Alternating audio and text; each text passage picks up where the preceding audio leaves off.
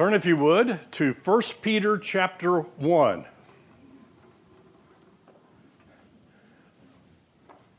Lord willing, I will be here next week if I survive the week.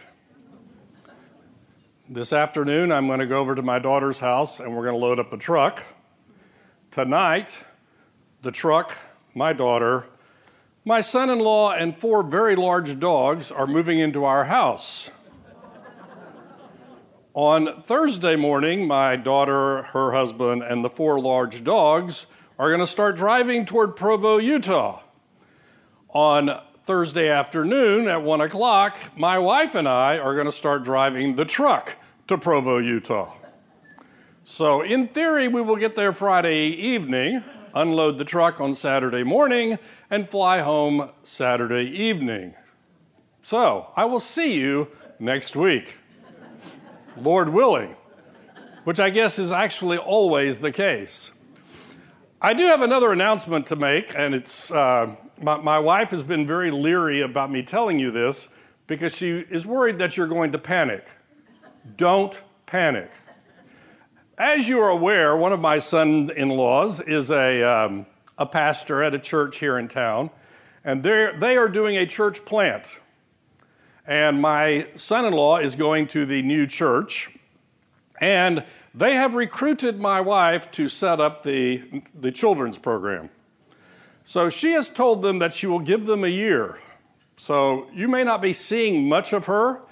For a while, they're meeting on Sunday afternoons, in theory until Easter when they'll start normal services. So she'll be in and out between now and then. But I will be here every Sunday morning. So So anyway, my wife interviewed for the position. I have to go through the procedures. And when she left, the senior pastor said, "You know what? I think she's overqualified for this job." So that's what's happening in our lives. What's happening in 1 Peter? Last week, we almost finished chapter 1. We didn't quite make it.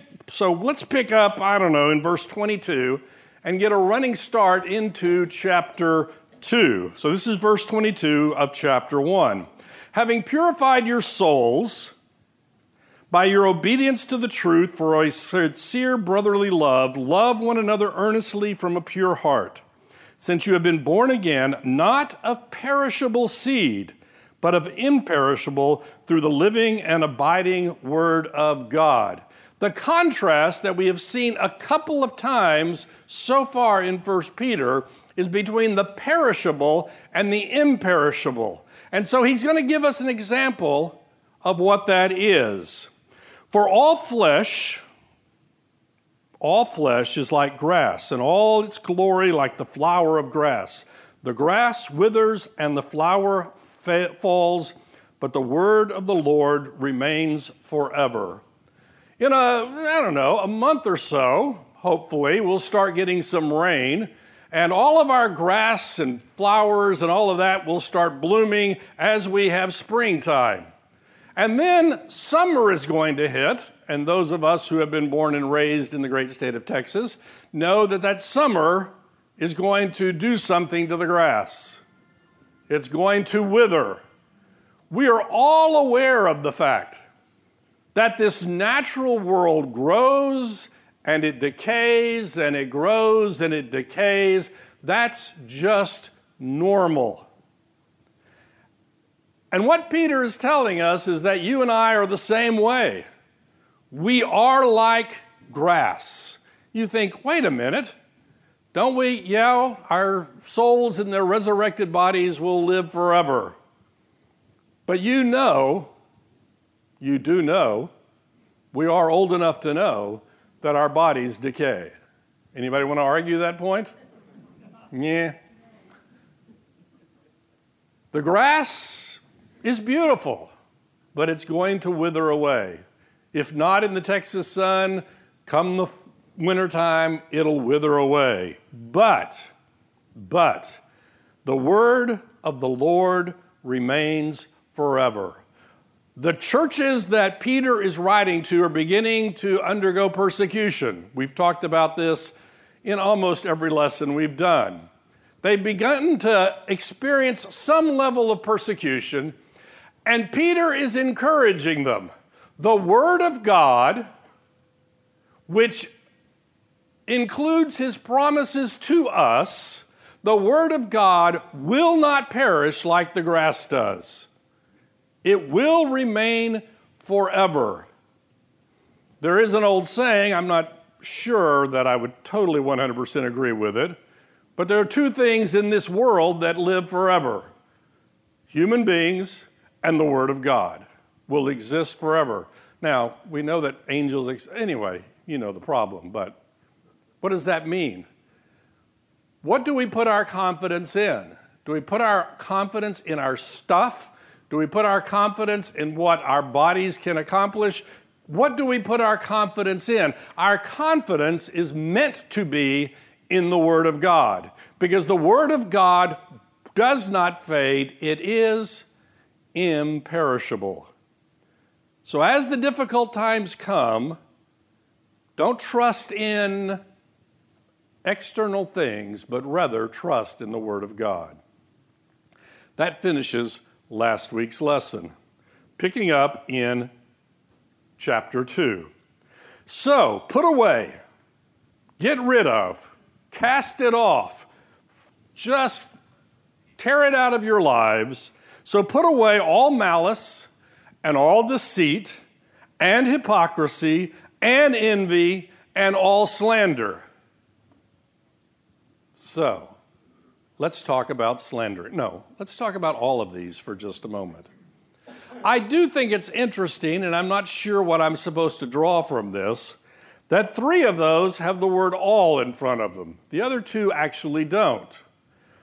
Put away all malice. What is malice? Malice is that desire to do something, well, evil. That desire to do something mad. I get ticked off at you, and this thing in my head comes up and says, I'm going to get my revenge. And Peter tells us, put off all malice. Well, okay, I'll put off the malice toward this group of people, but I am not going to put away the malice for that group of people. I'm just not going to do it. And Peter says, put off all malice. Now, we have a discussion sometimes about anger. There is a difference between anger and malice, but for right now, let's just kind of use them synonymously. And we know that there is such a thing as righteous anger. We see Jesus as he cleans out the temple from the money changers. He is ticked off because his Father's house is being used as a marketplace. He is ticked off and he starts throwing the tables around. So we know there is such a thing as righteous anger. Let's have a show of hands. How many of you have ever been angry righteously? We have one guy that says he's done it. All I know is that the vast majority, all the times that I get angry, it's because I haven't gotten my way. I didn't get what I wanted. Somebody got in my way, and I get ticked off. So while I'll accept the fact that we are to get angry at the consequences of sin in our world, generally, that is not the case. So Peter tells us, put off all malice. All. What's included in all? All. Do I need to repeat that again? All malice.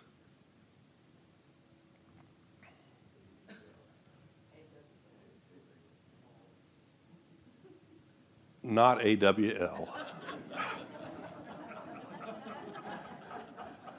I'm going to have to start whacking people in the front row again. Oh.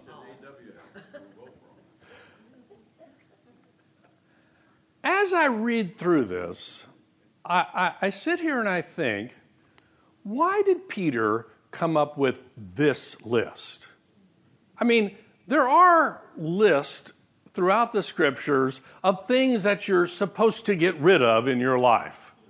You know, things that you're supposed to cast off. Why did Peter, at this point, come up with this list? And, you know, it could just be a random, the first 5 things he thought of. Maybe. But I also began to look back, and where did we get? By having purified your souls by your obedience to the truth for a sincere brotherly love, love one another earnestly from a pure heart. Now, that doesn't sound hard, does it? Love one another earnestly from a pure heart. We have a list here of 5 things that are going to hinder you from loving one another with a pure heart. I mean, let's just start at the easy end, okay? Let's not show malice toward other believers. Let's just start there. Anybody want to volunteer whether they've done that successfully in their lives? Sometimes we get ticked off at. Yeah, we won't even go there. What we see here is a list of things that hinders us from loving one another with a pure heart. And Peter says, get rid of it. You see, I can say that I want to love all of you with a pure heart. But to the extent that I have malice, deceit, hypocrisy, slander, and envy residing in my heart, I am not going to be able to love you with a pure heart. Now, after we've done that, after we've mastered that, let's broaden our circle to everyone around us, the people we come in contact with. Put away all malice. And I know what you're thinking. Well, I'll do it for this group, but I'm not going to put it off for that group over there. Just name your favorite opposing group. Let's keep going. Put away all malice and deceit. What is deceit? Well, it's tricking people. It's not really telling them the truth. You know, I want this to occur, but I really want this to occur, but I'm not going to tell you that because I have very mixed motives. I am trying to hide something from you. I'm trying to hide what I am doing from you. Now, this carries off into the next word, which is hypocrisy, but we'll start with deceitfulness. We are to love one another with a pure heart. Jesus says, blessed are the pure in heart. What does it mean to have purity of heart? It means that I will one thing, to use Kierkegaard's title from his book. That means that I'm not talking to you, being friendly to you because I want you to buy my product. I'm being friendly and loving because I'm friendly and loving. Does that make sense? So much of what we do is done for mixed or not pure motives. So we're putting off malice and we're putting off the desire to deceive one another. So we might as well stop at this point and go, okay, so far I'm 0 for 2. I still have a little malice. I still have a little deceit. I'm doomed. What do we do about this? Let's back up again. Having purified your soul by your obedience to the truth. What is the truth? The truth is the Word of God. Remember our discussion last week. And I used this picture, and it's a crude picture, but I'm going to keep using it anyway. The Holy Spirit, who has entered us as believers, uses the Word of God to start scrubbing on us, getting that dirt and filth out of our lives. But sometimes we don't want it out of our lives. Sometimes we enjoy having it. And so we tell the Holy Spirit, no. And then one of two things happens. The Holy Spirit just starts scrubbing harder, or the Holy Spirit steps back and says, okay, I'll wait. I'll wait for you to be ready. I'll wait until you see the consequences of your malice and your deceitfulness, and then you'll be ready to return to the Word of God. What we use, what the Holy Spirit uses, is the Word of God, to which we are to be obedient. We are obedient to the Word of God, and the Holy Spirit uses that to purify our lives, so that the malice and the deceitfulness, remember, He would not tell you, don't do this, if you didn't have a tendency to do this. Does that make sense? In a moment, He's going to tell us some things about us. He's going to tell us some truths that are what we have because of our position in Christ. He's not going to tell us to do these things. For those of you who are new, the choir leaves, and so they're not mad at me, I don't think.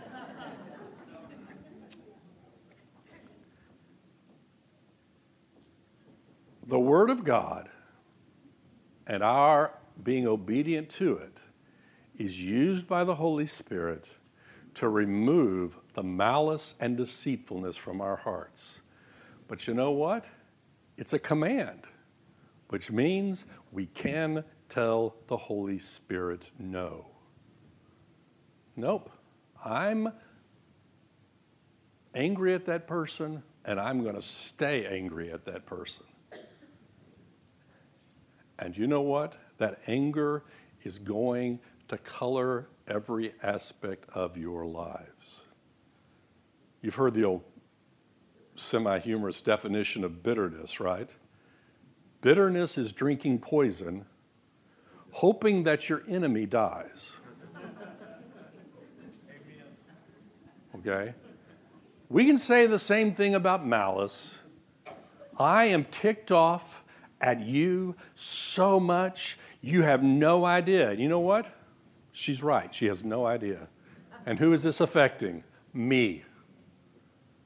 It is preventing me from loving one another with a pure heart. So put away all malice and all deceit and hypocrisy.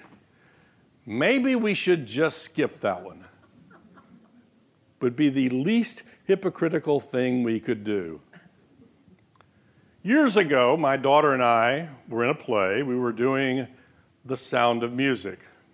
Actually, she was in the play, and they called me and said, we're short a person. Can you come? So I did. I was Herr Zeller, or as I used to refer to him, the Nazi that talks. Okay? And there was a line in there, it's just a nothing line. The maid of the household starts to tell me something, and I basically tell her to shut up.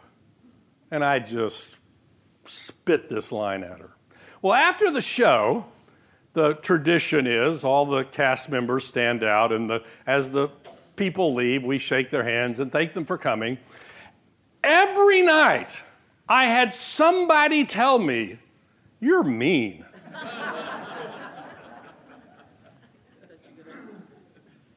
And I'm sitting there going, not really. I have many character flaws. Being mean is not necessarily one of them, okay? But I was playing a part that required me to be mean. In ancient Greek theater, this show of emotions was done by the putting on of a mask. I'm happy, I put on a happy mask. I'm ticked off, I put on the ticked off mask. That putting on of the mask is hypocrisy. That's where the word comes from. Hypocrisy is when I come to church and I reach into my bag and I put on the I'm a holy guy mask. And guess what? I am trying to convince you that I'm this holy guy. Now, the word hypocrisy is actually thrown at Christians a lot because of the fact that, well, the scripture says to love one another with a pure heart, to put off malice and anger. We have a little malice and anger, therefore we're hypocrites. Well, in one sense, that's not true. Why? Because I don't stand up here and tell you that I don't have malice and deceitful. I'm a sinner. We all are. So the fact that we are not perfect in and of itself does not make us hypocrites. But the world wants to use the word that way, and most of us have just given up and say, okay, yeah, we're all hypocrites. And I'm not going to lose a lot of sleep over that. But the scripture is very clear that we, as believers, are going to sin. And when we sin, we repent, and we are forgiven, and we try to put off the malice and the hypocrisy and all the rest of this list. That's the Christian life. We just have to accept that. The hypocrisy is when we no longer pretend, we are so pretending that we no longer ask repentance and we just keep our mask on. The Pharisees were hypocrites. They were very interested in you thinking they were right with God. And that's why Jesus finally, when he finally just gets enough of them, refers to them as whitewashed tombs. What does that mean? Well, you bury your ancestors in a box and you paint it up so it looks real nice on the outside, and on the inside, all there is death. That's hypocrisy. We need to willingly, frequently confess our sins one to another. Why? Because if we're hiding them, we are pretending to be something that we're not. We are, in fact, being hypocrites. Now, I will throw in an aside that there are those who think the opposite of hypocrisy is full transparency. Well, that has its own set of problems, okay? I am not going to come up here and tell you the list of all my daily sins.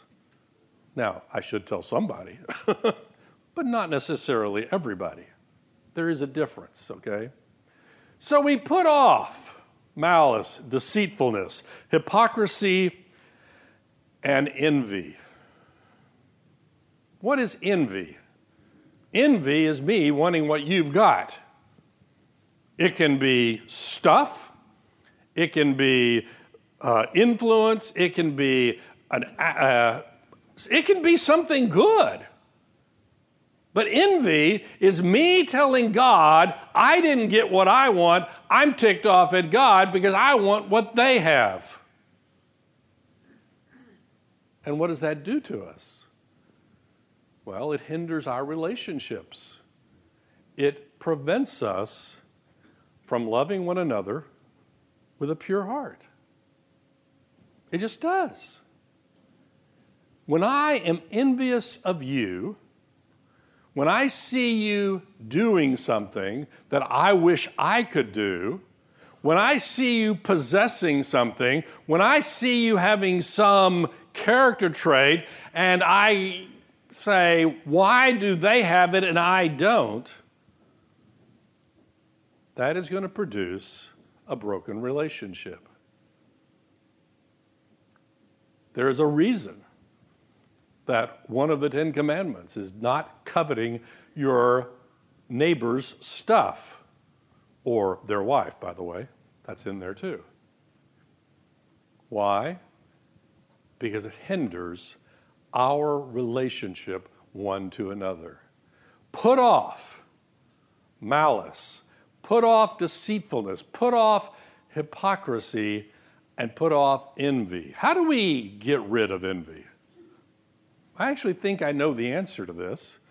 Not that I practice the answer to this, but I know the answer to this. It's called contentment.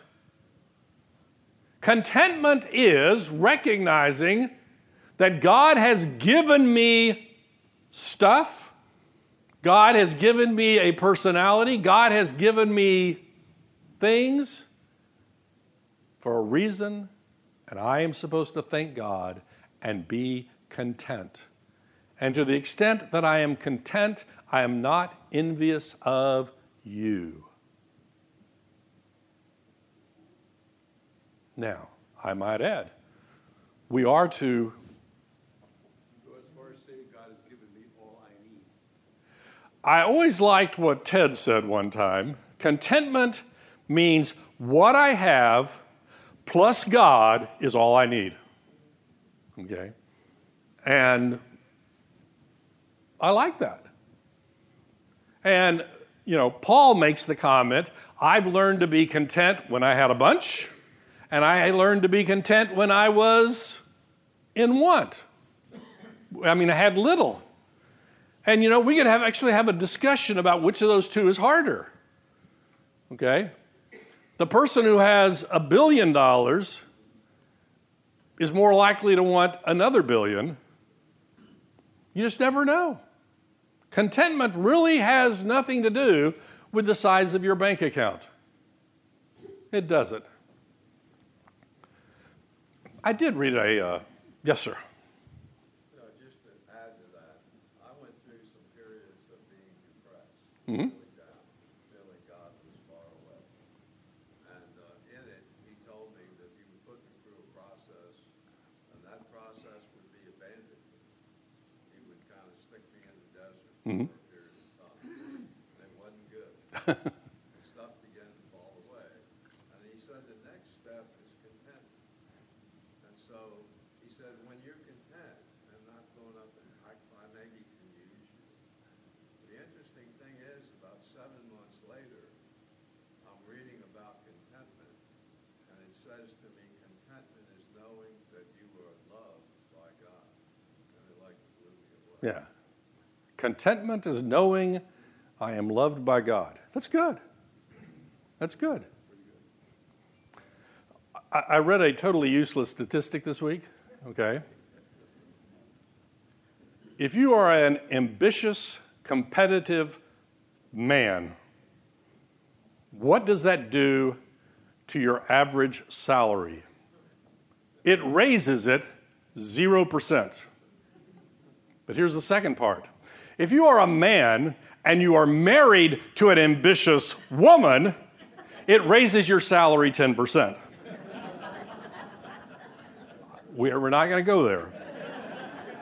So put away all malice, all deceit, hypocrisy, envy, and slander. What is slander? Slander is me destroying your reputation. Okay? I'm going to have a prayer request. We're praying. And I'm going to say, let's pray for Tim. Let me tell you why we need to pray for him. He's a lousy scumbag. Now, what have I done? Well, I've done something very religious. We're praying for Tim, but in reality, I have slandered Tim's reputation. Now, we as Christians would never do that, right? We as Christians would never, in a desire to pray for someone, share dirty secrets about other people.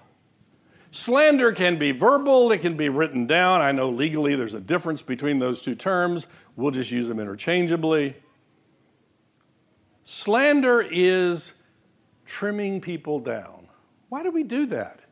Well, we could do it because we're envious of them. We could do it because we're hypocrites. We could do it because we have malice. We could do it because we're being deceitful. All of these are connected. Don't do it. My son-in-law that is the pastor at the church, their church has a policy. Somebody comes to them and say, brother so-and-so is doing this. And he said, have you talked to brother so-and-so? No, I haven't done that. He said, you have 24 hours to do it, or I'm going to talk about you. I mean, we're going to deal with you. The scripture is very clear. If I have a problem with somebody, I don't go to all my neighbors and tell them the problem. I don't go to any of them. I go to the brother. Now, there's a process if the brother doesn't respond, et cetera, but we just like to talk about each other. And usually, often, frequently, it isn't for their good. Say something good about people.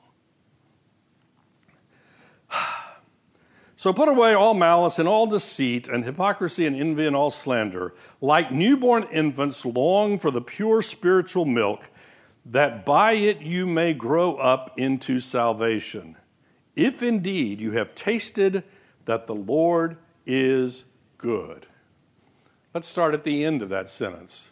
You have tasted that the Lord is good.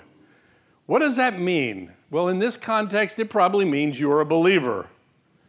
Somewhere at some point, you got a taste of God and you go, I want that. You are driven to that. And as such, we are to seek out what?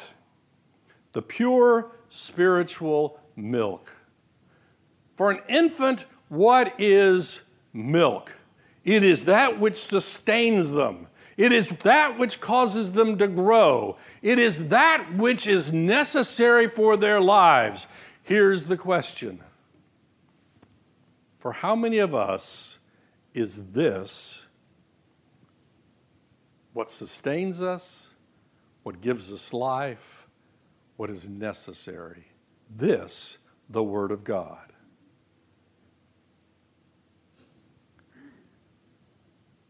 We have a whole lot of people in our country today who have their Bible and they have their life, and the two of these things don't necessarily interact with each other. We are to desire the Word of God in the same way that the infant desires the milk. Now, I know over in Hebrews, it's used as an analogy that we're to move on to the solid food. We are to move up in the progression. But they're making a different point. In Hebrews, they're saying you're stuck down here. You're still worrying about the easy part of doctrine and theology and et cetera, and you need to move up as an adult. Here they're talking about our desire for it. Wherever we are on the maturity spectrum, we are to thrive, we are to seek after, we are to cling to the pure spiritual milk that brings us growth. Just an observation.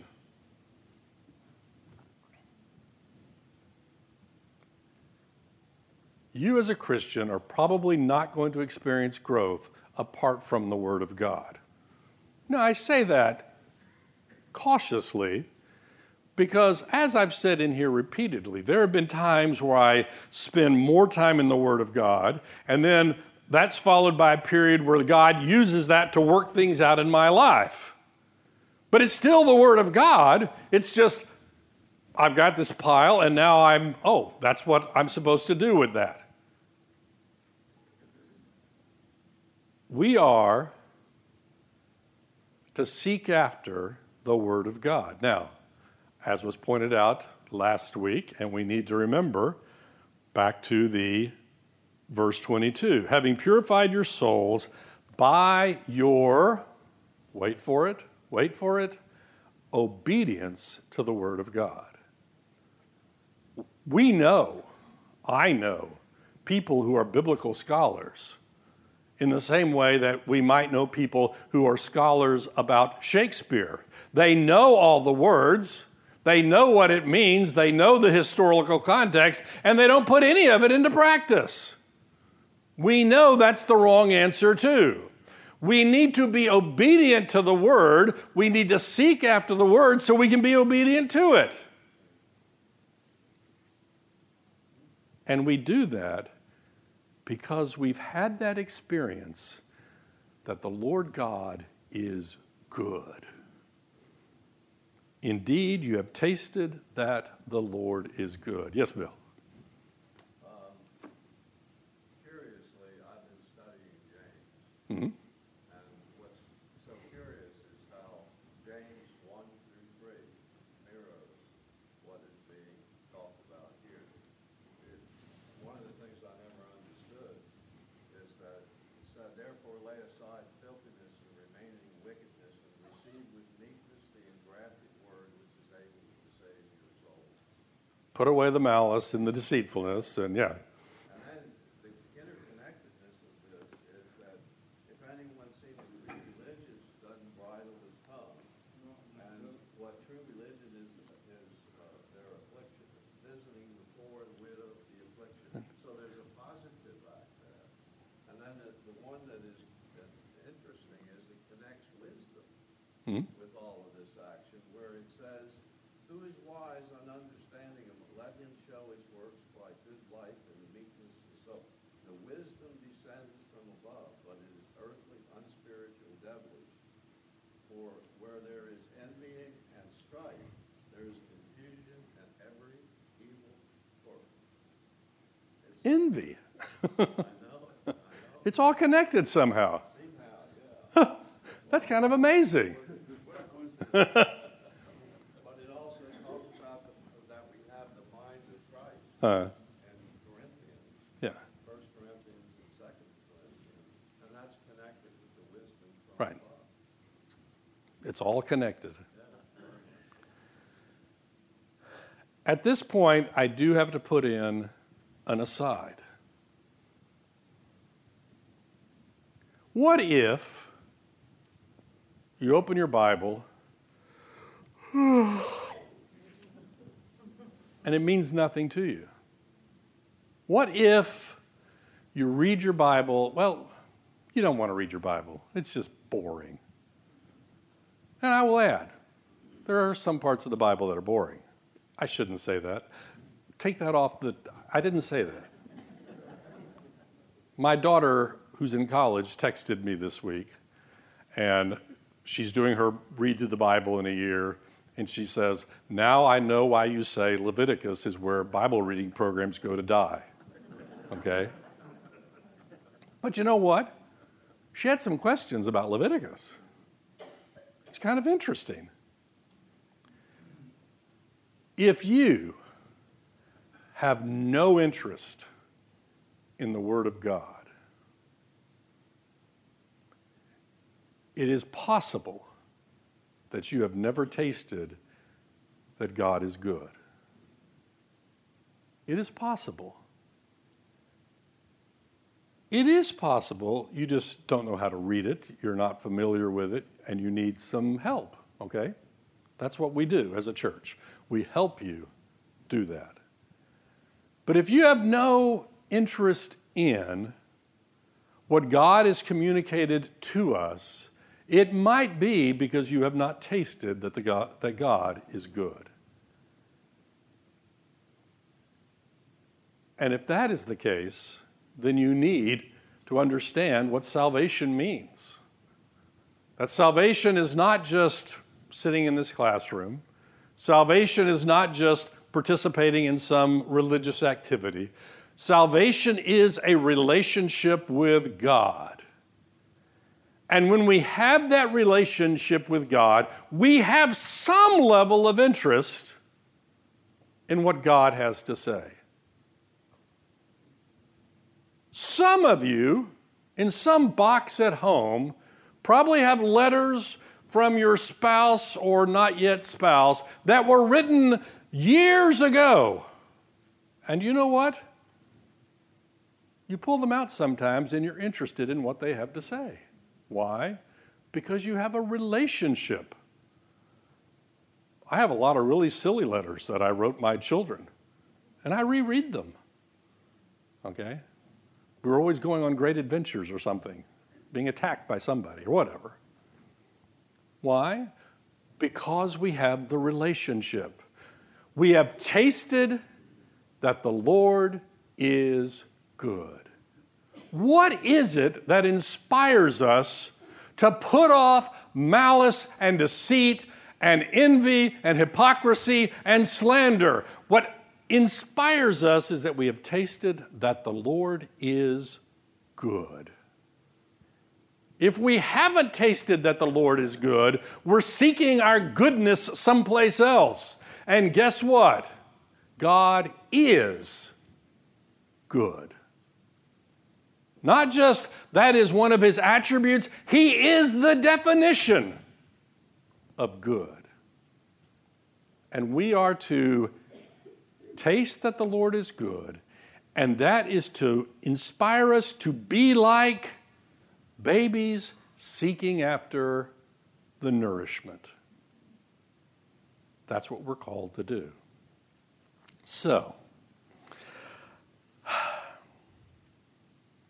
maybe we should just stop there, because we're not going to get very far.